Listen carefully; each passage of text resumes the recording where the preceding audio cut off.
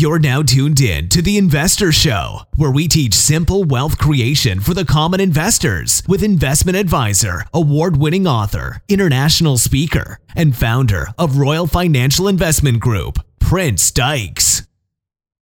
Ladies and gentlemen, we are here live in Denver, Colorado. I'm your host, the Prince of Investing, Prince Dykes, coming all the way live from the beautiful state of Denver, Colorado.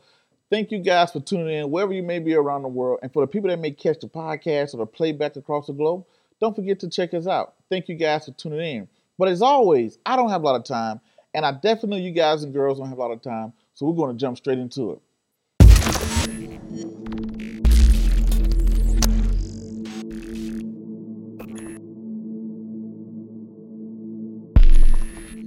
So today's show, we have a very, very special guest, and as you guys can see in the description box for the people that catch the playback, we're going to be talking about REITs, Real Estate Investment Trust. If you guys haven't heard about them, we're going to be talking about what they are, how to invest in them, how they work, all the other great stuff, how, the ways you can build wealth with them, all the other great stuff, right? But as always, we have a very, very, very, very special guest today with us live. He's calling in all the way from South Carolina, and his name is Mr. Brad Thomas. So let me give you guys a little bit about Mr. Thomas, why he's an expert. Over 25 years in the real estate investment trust world. He also is the author of two books. Make sure I got these right. It's The Trump Factor, Unlocking the Secrets Behind the Trump Empire, The Intelligent REIT Investor. Has over 25 years in investing in REITs, and he also is the Forbes Real Estate Investment Trust editor. So he managed close to $1 billion in either investing or financing into real estate investment trust. So without further ado, let me introduce my guest to you, Mr. Brad Thomas. How you doing today, Mr. Thomas? Hey, Prince, doing great, and it's great to be on your show. I'm really looking forward to it, and you're doing a great job, by the way. So just keep it up. Oh, definitely, thank you. Now, I hope I didn't butcher your intro there. Too bad, but no, you didn't. But for the people out there who want to hear you talk about yourself a little bit, tell them who is Mr. Brad Thomas. For the people out there who haven't known you, who haven't seen you across the world on NBC, the Foxes, the CNBC, all of the great stuff like that. Absolutely. Well, Prince, I think you certainly didn't botch it. The only thing I would add is I do have a co-author. So the second book you mentioned is called The Intelligent REIT Investor. That's absolutely right.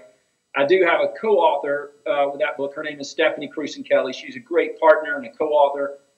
She's got years, over 2 decades of experience in real estate investing. So that book we published about a year and a half ago, Prince, and it's done extremely well. That book is now used in a number of real estate classrooms around the country, such as Cornell, Wharton, NYU, Georgetown University, and a number of other large and small real estate schools that have a real estate focus. So obviously it's great to be an author of that book. We also had that very book translated in China, believe it or not, where there are, if you can imagine, literally millions of investors that are looking to gain access into the U.S. real estate market. So really proud of that book. The second book was also published around the same time, 2016. I will tell you, not to be political, because I know we're talking finance, but that book was published a month before President Trump was elected. And it's been a very special book for me. In fact, I've been in close contact with the President of the United States, and as early as this week. So it's really given me a great platform. And again, my focus is on real estate investing, and that's really all I've done, and that's all I really know, except for the little known secret, which you and I just talked about before the show, which is wrapping, which I promise you I won't get on that here on this show today. Definitely, very impressive. I'm definitely glad to have you stop by today and take your time out of your busy schedule to stop by and give our audience something and to educate the audience and share your knowledge and to hear from someone like yourself. Now, the first thing I wanted to ask you was for the people out there who haven't heard of this before, what is a real estate investment trust? What is a REIT? Sure. So a REIT is an acronym, and it does stand for, you're absolutely right. You got an A today, a Real Estate Investment Trust. And really, when you look back at the REIT, we call it REIT. It's actually a good word to rap with there, Prince, because REIT, beat, suite, number of words that rhyme with that. But anyway, and I'll actually write articles about these suite REITs and stuff like that. So obviously, titles are very important to writing. But really, REITs really commenced in 1960 during the Eisenhower administration. So it's over 50 years, almost 60 years of really legislation that's been on the books and 60 years of history. So it's not a new asset class. This particular asset class has been around quite a long time, and REITs are publicly traded companies. I research over 150 different U.S. Stocks, real estate stocks. Again, publicly traded, full liquidity on the New York Stock Exchange or NASDAQ. And so the advantages of owning REITs are really a couple. Number one, going back, I said again, the history. You've got such a long history of time that you can rely on, and REITs have gone through various economic cycles, so we kind of see how those are performing. In fact, this cycle we're in right now is a rising rate environment, so this is nothing new. I keep reminding my subscribers and followers and readers, every day that the interest rates. We're probably going to see another increase this week with the Fed, another modest increase. Is nothing new. We've gone through various cycles like this before. So that's number one.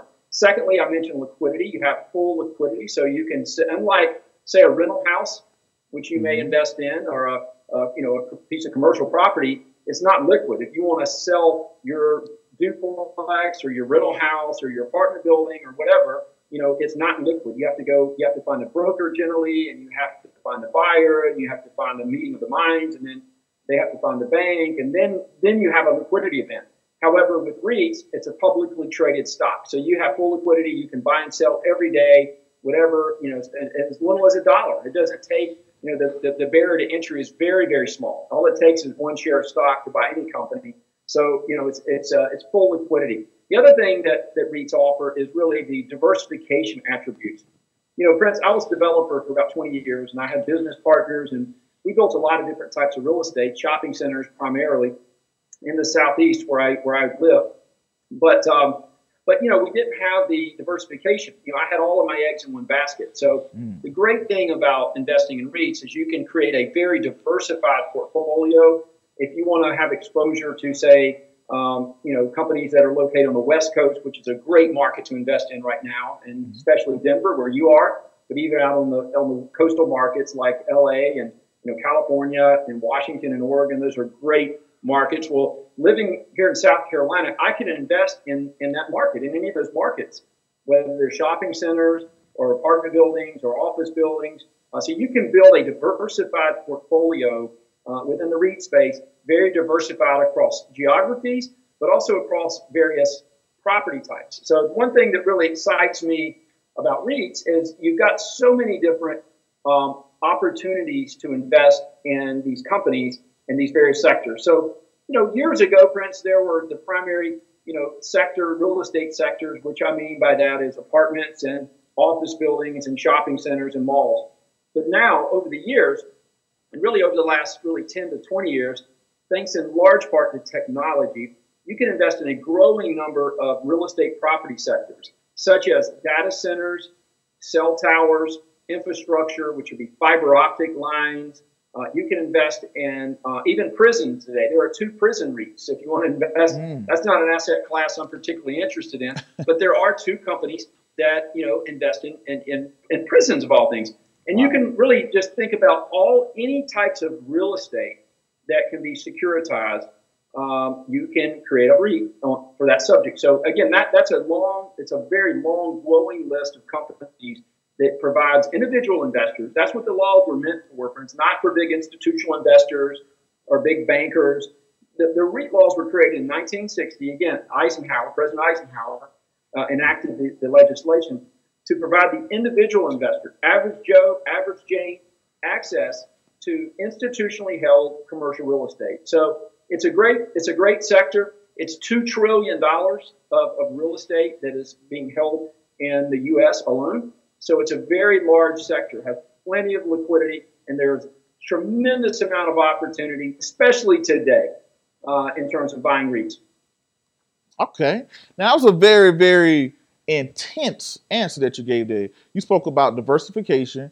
You spoke about ways. You even gave the pros and cons, per se, to physical real estate versus, owning the REITs. You're saying, hey, you can, the liquidity, for people out there who don't know what liquidity is the ability to be able to sell and get your money out. For prime example, if I brought a duplex, if I wanted to sell my duplex, I had to get a broker, I had to find a seller at the right price, all of the great stuff like that, negotiate to be able to get the profit off of my hand, versus a REIT is treated like a stock where you can just go in and hit the sell button and liquidate your position or whatnot. Now, the thing to speak about that, you spoke about diversification. Hey, I'm on the East Coast. I want to get into the hot market of Denver. People like to call it the green rush here. The hot market of Hawaii or any other asset class out there. What are the cons with investing into real estate investment trusts? What are the cons of REITs that you would say? Well, again, I think like any public stock, that's probably the biggest, is volatility, because, Benjamin Graham, for those of you who don't know, or maybe some of you do know, Benjamin Graham was the, of course, teacher and really mentor for Warren Buffett. And in his book, The Intelligent Investor, so now you see where I copied my book, The Intelligent REIT Investor. But in the book, The Intelligent Investor, Benjamin Graham really talks about, Mr. Market, and that is the volatility of the market. Mr. Market, who Benjamin Graham likes to utilize as a reference as a human being, which really doesn't exist. But in the market, Mr. Market wakes up every day and he's going to value every share of publicly traded company. He's going to value Coca-Cola. He's going to value Colgate Palmolive. He's going to value all these publicly traded REITs that we're talking about.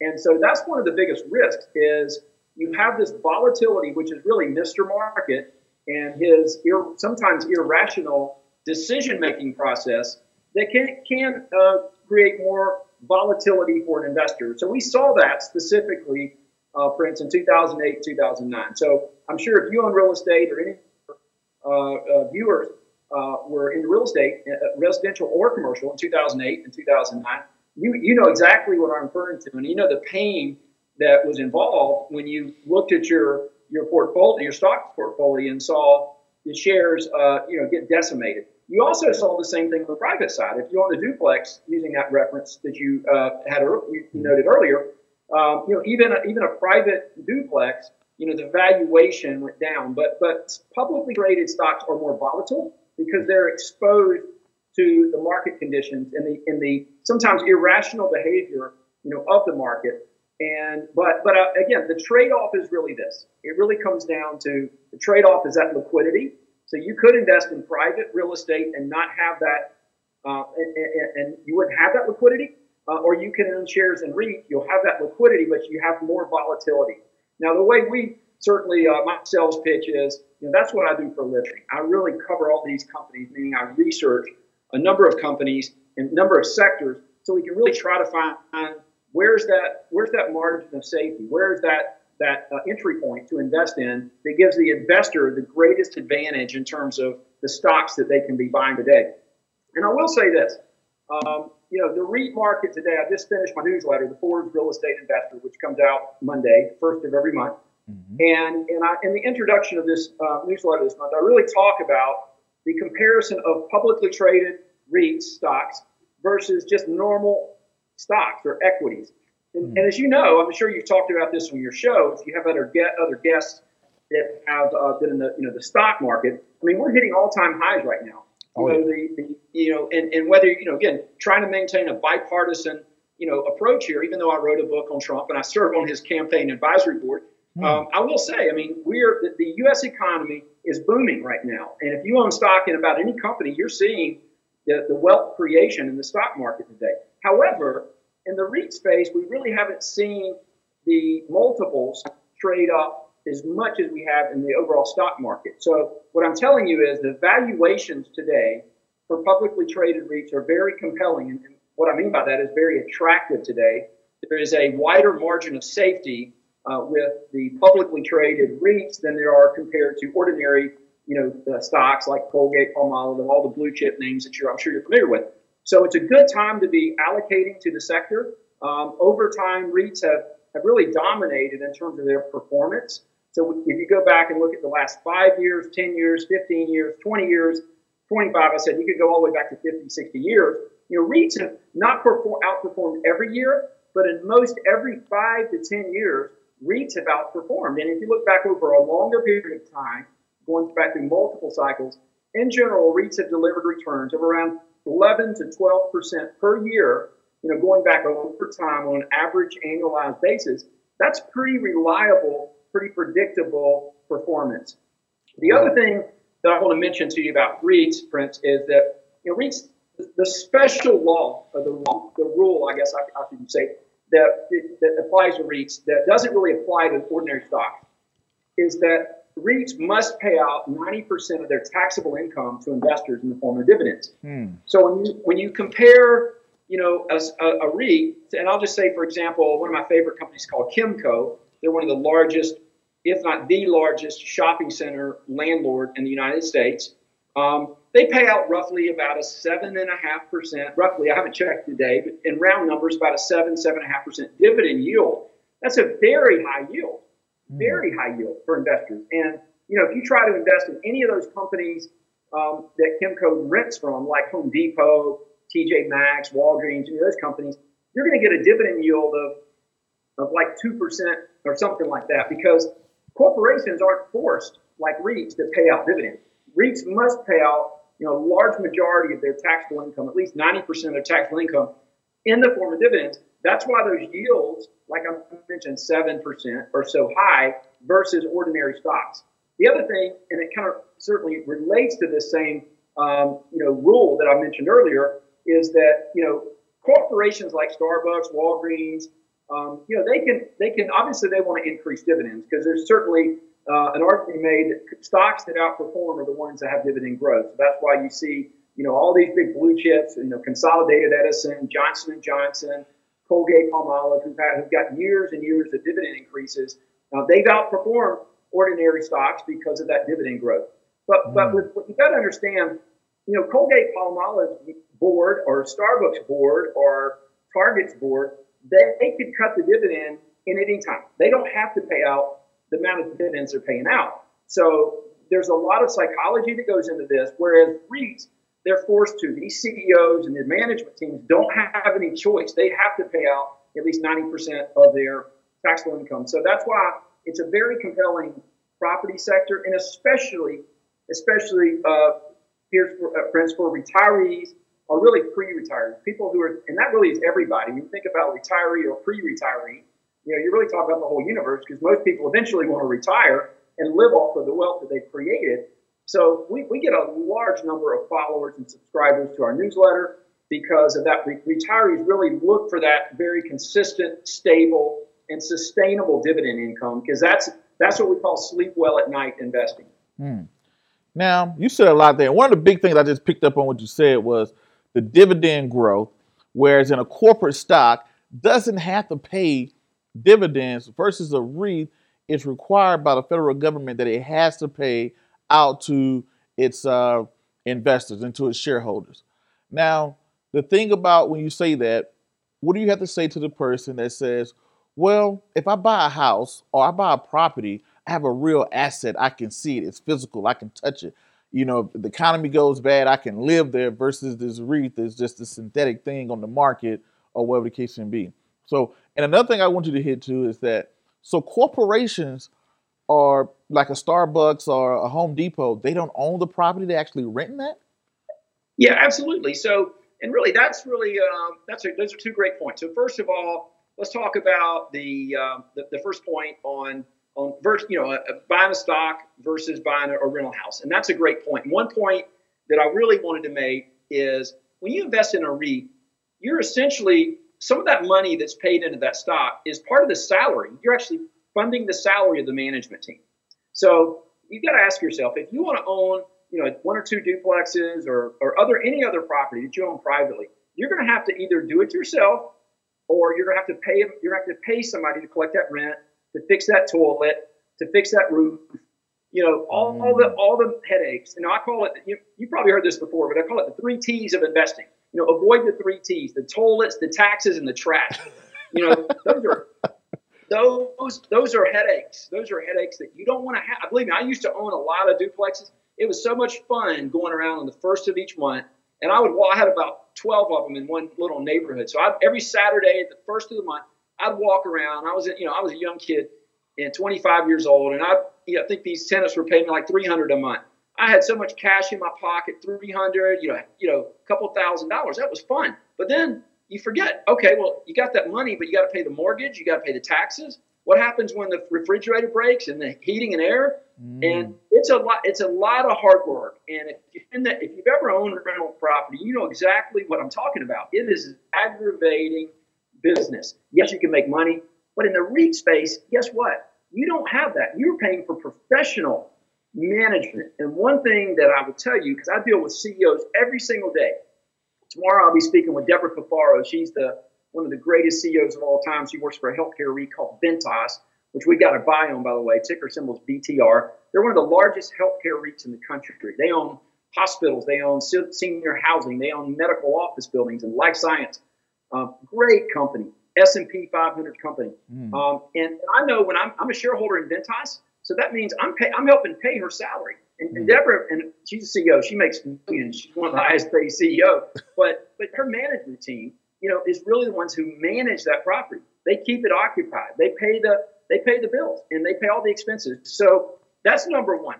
Always keep in mind, you're going to have to pay somebody to management, or you're going to have to do it yourself. And there's an aggravation cost if you're doing it yourself. And you got to always factor that in. And I think you asked me, the second question was about these corporations, like I mentioned, Home Depot, Walgreens. A lot of these companies do own real estate. But what we found, and this is really, really more of I think an evolution that we've seen, is that companies like Home Depot don't really need to own real estate. It's companies that own that real estate. It's a heavy asset on their balance sheet. So a lot of these companies, they'll do what's referred to as sale leasebacks. So in other words, Home Depot will take a large tranche or portfolio of buildings, and they'll sell those to a REIT on a long-term lease basis. And that's a very profitable deal for the company like Home Depot, because they can utilize that cash and reinvest it in their business. So their return on equity for, say, when a Home Depot goes, say Home Depot sold $1 billion of real estate to one of these REITs, and they leased it back, paid rent every month.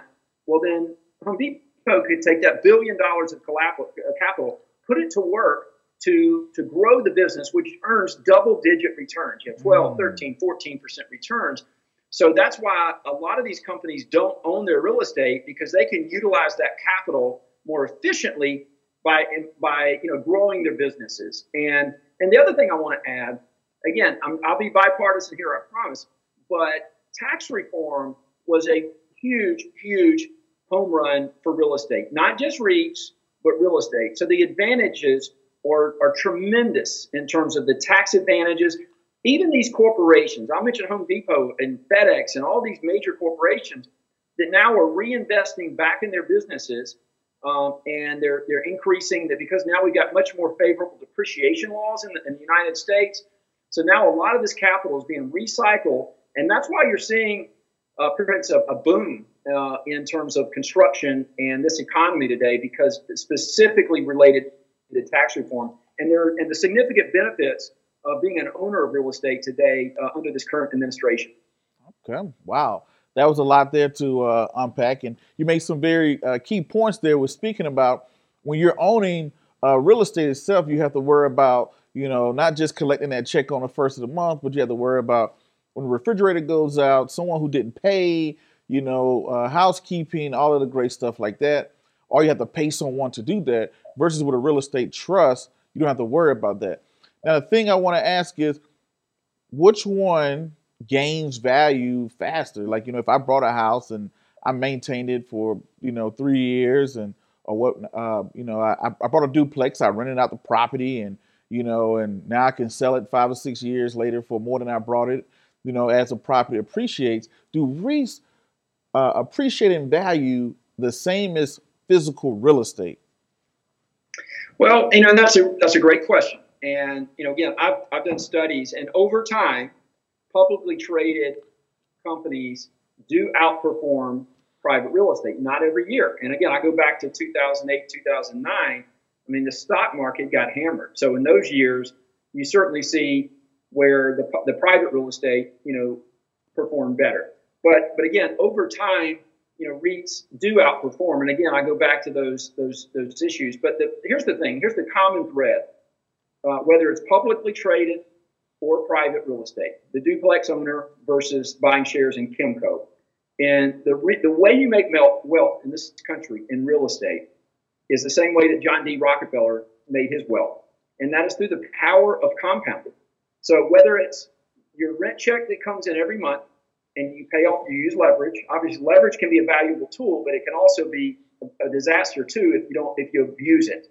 And so, but by using moderate leverage and buying a rental property and keeping that tenant in there and keeping the roof on, as long as you continue to compound that, you take that income and you reinvest it.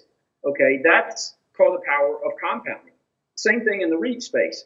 What I've seen a lot of investors do to really create wealth is to take their dividend income, and if you're not living off of it, you can reinvest that back into a direct reinvestment program, a DRIP, and that's a great way to compound your wealth over time, and really create a substantial portfolio.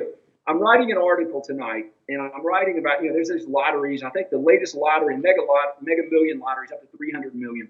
So I'm basically saying, hey, look, if I win the lottery, I'm going to take the lump sum. I'm not going to take the 20-year. I'm going to take the lump sum, like 175 million. Mm-hmm. And then I'm saying, what are you going to do with that 175 million? You're not going to invest it all in REITs. As much as I love this space, and I drink plenty of Kool-Aid in the REIT space, it's important to diversify and have other investments. Obviously, the first thing I wrote about was going to Costa Rica for about a month, and that's right off the top. That's my first first investment. But I need a vacation too. But investing in REITs is a great time, and even for the average investor, who I'm sure is your audience. I'm sure institutions are better at doing private real estate because they can pay for their own management teams and all this. But if you want liquidity, I mean, think about it. I mean, all the expenses. I've got 5 kids. 3 of them are at home. 2 of them are out of the house, so to speak. But there's always expenses. There's braces. There's cars. There's insurance. There's every week I've got a different expense. So when you own REITs, you've got that liquidity button sitting there. If you need braces, go sell some stock. If you need that liquidity for a duplex, you got to take out a second mortgage. You got to find something crazy. So I just think for the average investor, the pros outweigh the cons. And again, it's not hard to invest. If you don't want to be a do-it-yourself investor and build your portfolio, that's what I do with my newsletter. We put together portfolios for investors. So it's not hard to do. If fear of kind of picking the companies you should be investing in, if that's the only fear, please take a look at my newsletter. We always send out free copies and be glad to do that. But that's really critical. But also, I would say today, and every investor has their own risk tolerances. So I can't say on your show or any articles I write that it's important to own 20% of your portfolio should be in REITs, but a minimum, I believe, of 10%. And if you feel like your risk tolerance there, if you're younger, or if depending on how much disposable income you can allocate a month, the big thing is to start saving, invest in these companies, and this is the power of wealth creation today. And again, it's important also to own stocks, but real estate, again, over time has outperformed the stock market, most any other asset class, and it's definitely a compelling category today to invest in. Okay, awesome. Definitely. So now, when you go out and find your REITs and you put out your newsletter, how do you figure out which companies to say, hey, I want, this one? How do you? What is your edge? What is your secret sauce? Well, I mean, I'm a traditional value investor, which means, again, going back to the original intelligent investor, Benjamin Graham, and now Warren Buffett today. And that means, we take deep dives. We're very granular. I look at stocks and spend hours and hours, a day breaking down, just like a car. I'll break down the pieces and look under the hood. And I want to see, first at a high level, what the company's doing. What is their sector? Are we talking healthcare? Are we talking data centers? Are we talking shopping centers? And then we look at their portfolio. We look at where they're located, what markets are located, what are the tenants in that portfolio. Then we drill down even further and we say, oh, what are the problem tenants that we see? For example, retail has seen a lot of distress. So, do we want to have, obviously, a Sears? We don't want to have Sears in the portfolio, and things like that. So we look at the makeup of the portfolio, the geographic makeup, the tenant makeup. Then I take a really deep look into the balance sheet. The balance sheet is tremendously important. Look at the health of that company. That's going to tell us how sustainable that dividend is. If a company has a large amount of leverage, or there's issues there with debt that's maturing, that the company doesn't know how they're going to handle that debt responsibility, that's a red flag. So we really look at the debt components. Then we look at the earnings. I mean, earnings are the best predictor of the company's future success.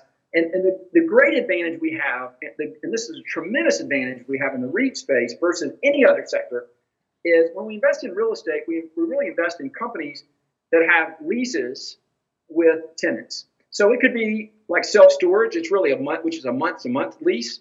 Hotels, you really think about it as a day-to-day lease. When you check into a hotel, you sign a lease for one day that you're going to use that hotel room and the gym or whatever, for 1 day or 2 days or however long you're there. So, but it's important to look at these leases, and because companies that have longer-term leases, we can estimate much better and predict much better what the potential success of future earnings and dividend growth of that company is, because we can look at the lease income that's being generated and the lease income that will be generated in the future. So we analyze the earnings and the dividend growth and the safety of the dividend, making sure that the company can pay a very stable dividend and increase that dividend. Dividend growth is essential. When we see companies that don't grow that dividend, that is a red flag, because dividend growth is extremely, extremely critical to the investing process, whether it's a REIT or a stock. Then once we have all that data, which takes a couple hours, then we look down at the value metrics of the company.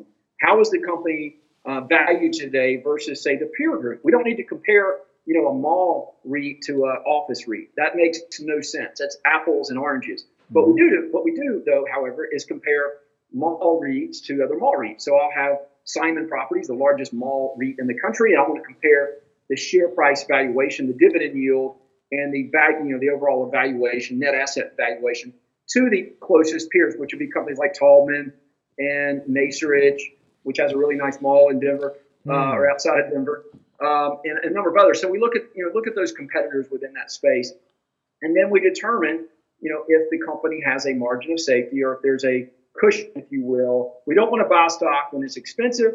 That's dangerous. So we really look for what I call the SWAN.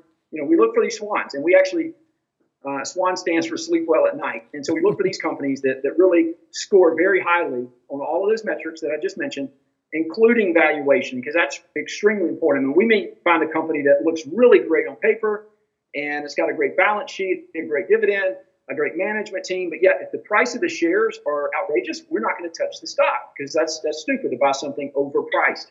So we've got to look for these companies that are trading at sound value or really at a margin of safety. So we look for the bargains. I mean, that's really the key. And it's no different, when you're buying private real estate. You don't want to overpay to buy a duplex. You want to look for a bargain that you can, fix it up and rent it out and make money on it. So it's the same concept: buy low, sell high, whatever you want to call it.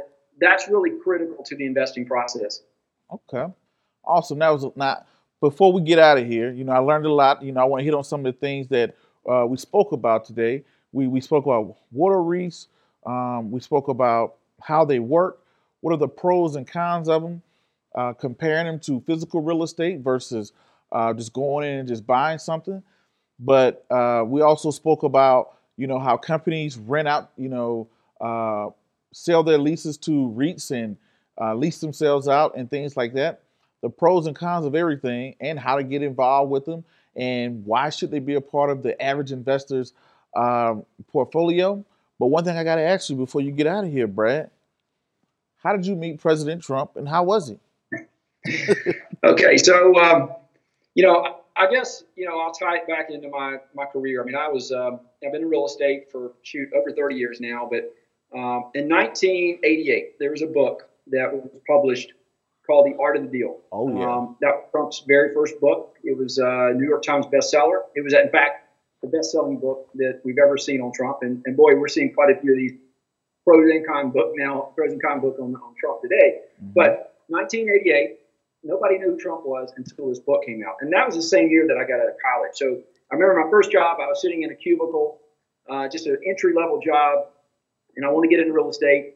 And I was commission only, and I'm sitting in this cubicle, and I thought, I'm not going to get an MBA. I'm just going to go dive right in it, but I need some help. And I read The Art of the Deal, and that was really my MBA. That was my, Trump was a mentor to me in the real estate world because we saw the success of what he had done, especially then in Manhattan before he expanded, really internationally. So I kind of followed his career, ended up being a developer myself. And then I went through the crash of 2008, 2009. It was a tough time for me. It was a tough time for anybody. I mean, case in point, Lehman Brothers and Smith Barney and Bear Stearns are not around. So, it was a tough time for everybody in the financial universe. And so I really had a transformational time in my life where I decided, maybe I should educate investors. Maybe I should take all the lessons learned and all the tough times, the adversity that I've gone through in my life, and really create a product to help educate investors. So I started writing literally from my dining room table, and then I started to build a following, and ended up having 1,000 followers, and 5,000, and 50,000, and now it's growing to over 100,000 followers and several thousand subscribers. And so about 3 years ago, I couldn't handle the workload. I needed a partner, and Forbes approached me about a business deal, and we did it. And so I took my product and became kind of operated under the Forbes umbrella. And Forbes is a valuable company. I mean, Forbes is a trusted brand. Forbes has been around over 100 years. And I will tell you, I mean, having that relationship with Forbes has been really pivotal to my success. It's opened up a lot of doors. So to your point, I walked into Trump Tower about 4 or 5 years ago, and always wanted to meet the guy who wrote The Art of the Deal. That led to another meeting and another meeting and another meeting, and eventually a book. And then he became president, and we still have ongoing dialogue and a new book deal that I'm in negotiating with right now. So it's been a crazy ride. I never believed he would win, but I'll say I knew he could.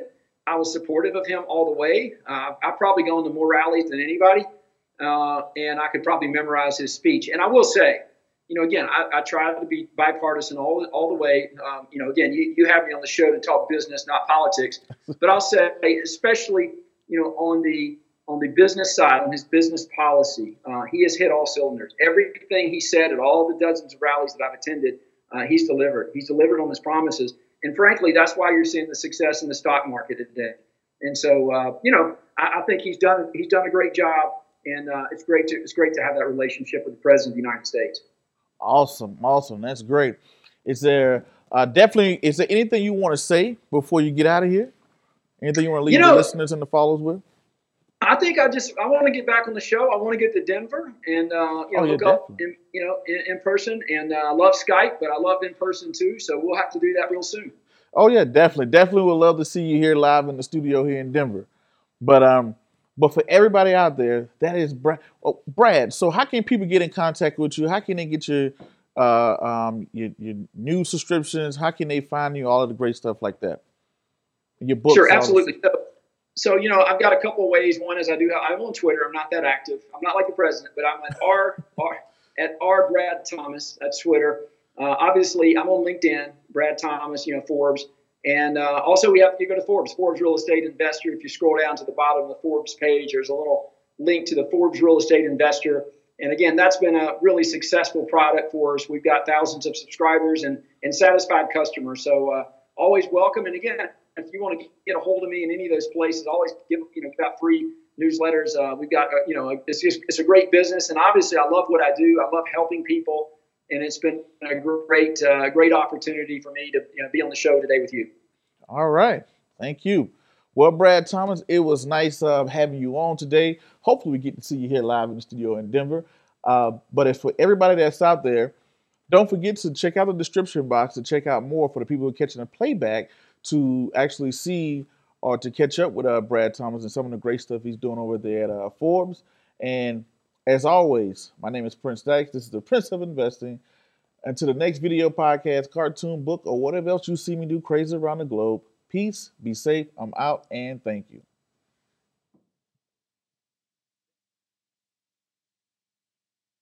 Oh, you bet. Let's do it again. Have a good night.